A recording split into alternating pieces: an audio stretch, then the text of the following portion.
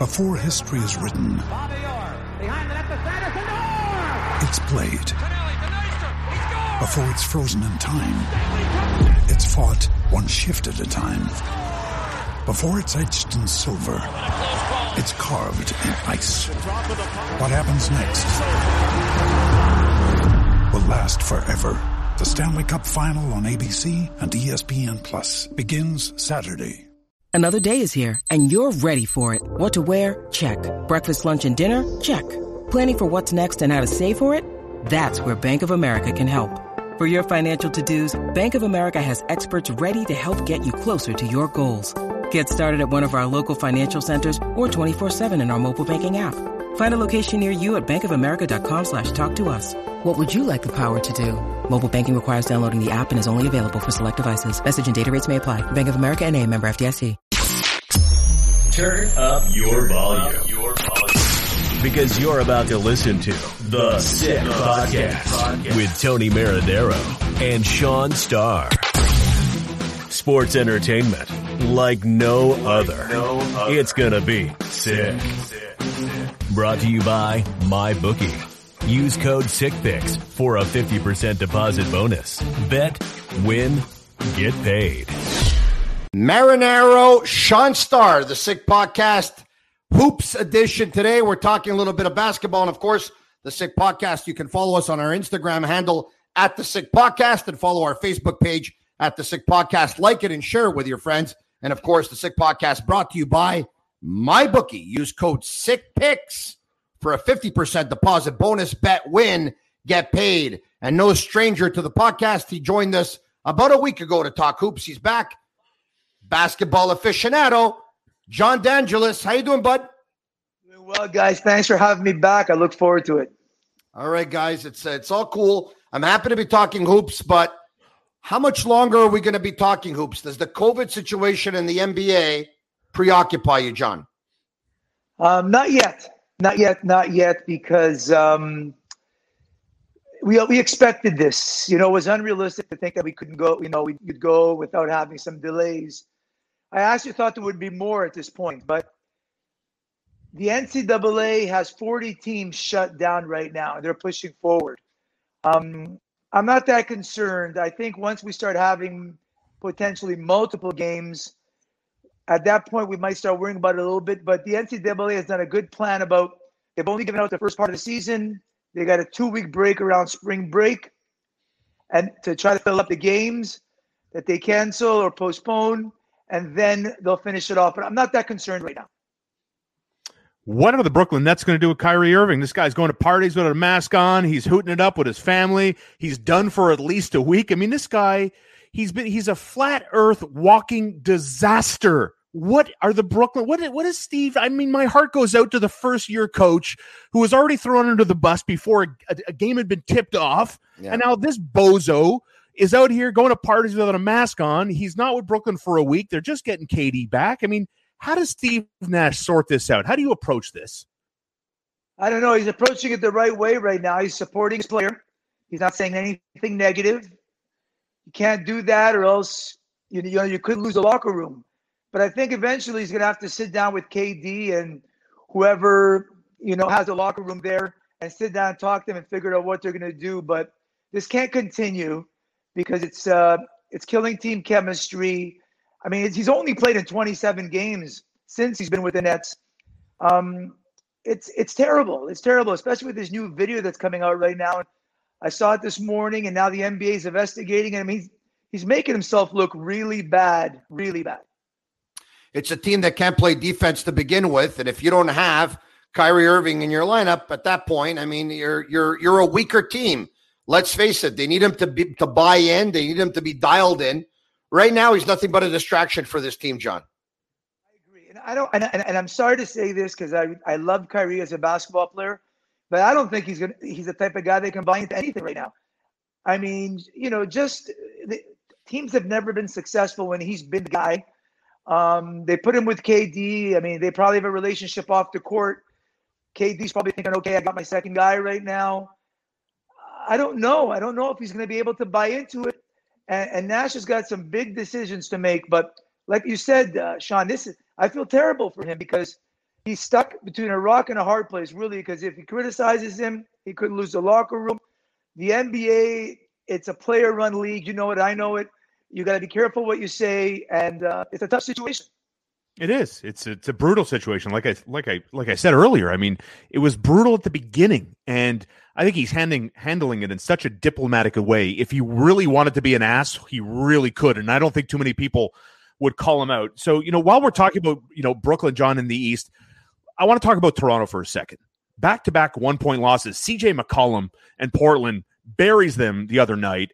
They come off a 1-point loss to Steph Curry and the Warriors out there. The tank in Tampa apparently is a thing in Toronto. Clearly, Pascal Siakam, again, if we're talking about issues in Brooklyn, we're talking about issues in Toronto with the not-so-spicy P lately.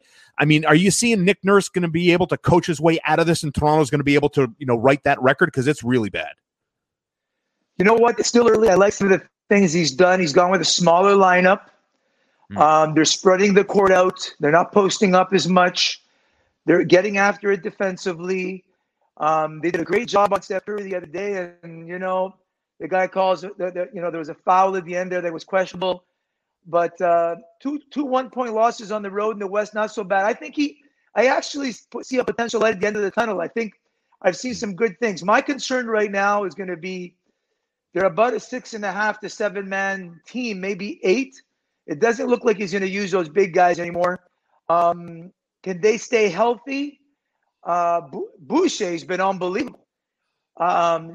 Blocking shots left and right, banging threes. I mean, running the court, changing shots. I think I see light at the end of the tunnel. I think he's going to get himself out of it. It's the Sick Podcast brought to you by MyBookie. Use code SickPicks for a 50% deposit bonus. Bet, win, get paid. Speaking of unbelievable, years ago, LeBron James and Steph Curry would go back and forth as to who the best player in the world was.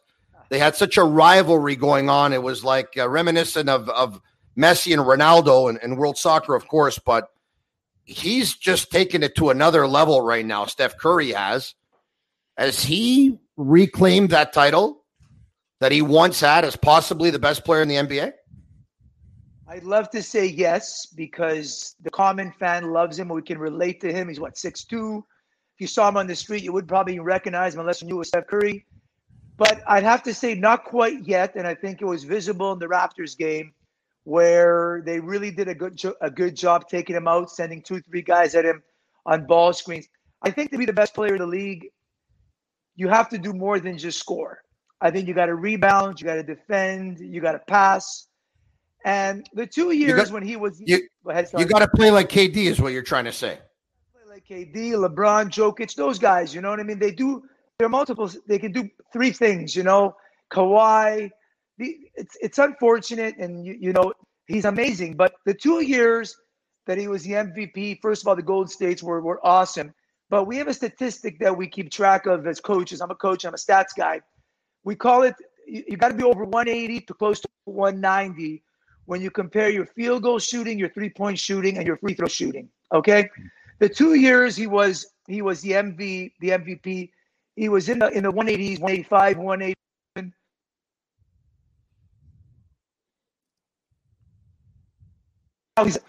Right now he's at 177, and he's not close to that right now. Sorry. We had lost you for a second there, but I think we got you back now, John. If I guess him being healthy is the only chance for the Warriors to make the playoffs, though, right? I agree, but I think the big guy in that team is Draymond Green. They were 2-2 before. Now they're 4-2 since he joined the team. He does so many little things: defends, the energy. He does those 3 things where you got to rebound, score, and assist. And I think he's a great complementary player to Steph. And I think they might make the playoffs now. I don't think they'll get past the first round, because in the first round they're going to have to play either LeBron or Kawhi or Denver or Phoenix. And I think it's going to be quite a challenge for them to get past that first round. Yeah, and especially too, right, to see, if we can get that far. I know we began, talking with COVID and what's happening in Brooklyn, and games postponed, what seem to be on a nightly basis now, and we'll see how the NBA with Adam Silver navigate these rather turbulent airs they're flying through, and yet we're still seeing tons of interesting storylines, and I think we've done a good job of touching on a few of them. But the other one that's interesting to me are some of the surprising stories, and we talked about the struggles of the Brooklyn Nets. But counter to that, I'm not surprised that Miami Heat has found success this early on in the NBA season. What about you, considering, what we saw last year from them? I thought they were just going to pick up right where they left off. Are you surprised that we're talking about Miami as an early surprise storyline? I mean, they're going to make the playoffs. They're not going to finish first, second. I don't think he cares about that. Jimmy Butler's going to get lots of rest. They're just going to be a tough matchup in the playoffs, no matter what. Spoelstra, like I said last week, he's an unbelievable coach. They shoot the ball really, really well. They protect the rim with Adebayo. They'll be a tough, but I'm not surprised. I'm not surprised at all because they'll be there at the end. They'll be a tough knockout. Are you surprised with the play of Lamelo Ball this early on in his career, being the youngest player to shoot a triple-double or to hit a triple-double? You know what?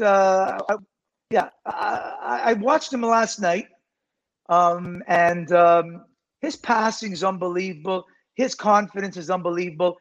I mean, he played professionally a couple of years already. I mean, this doesn't faze him. It's like Luka Doncic coming into the NBA. These guys are way beyond their years.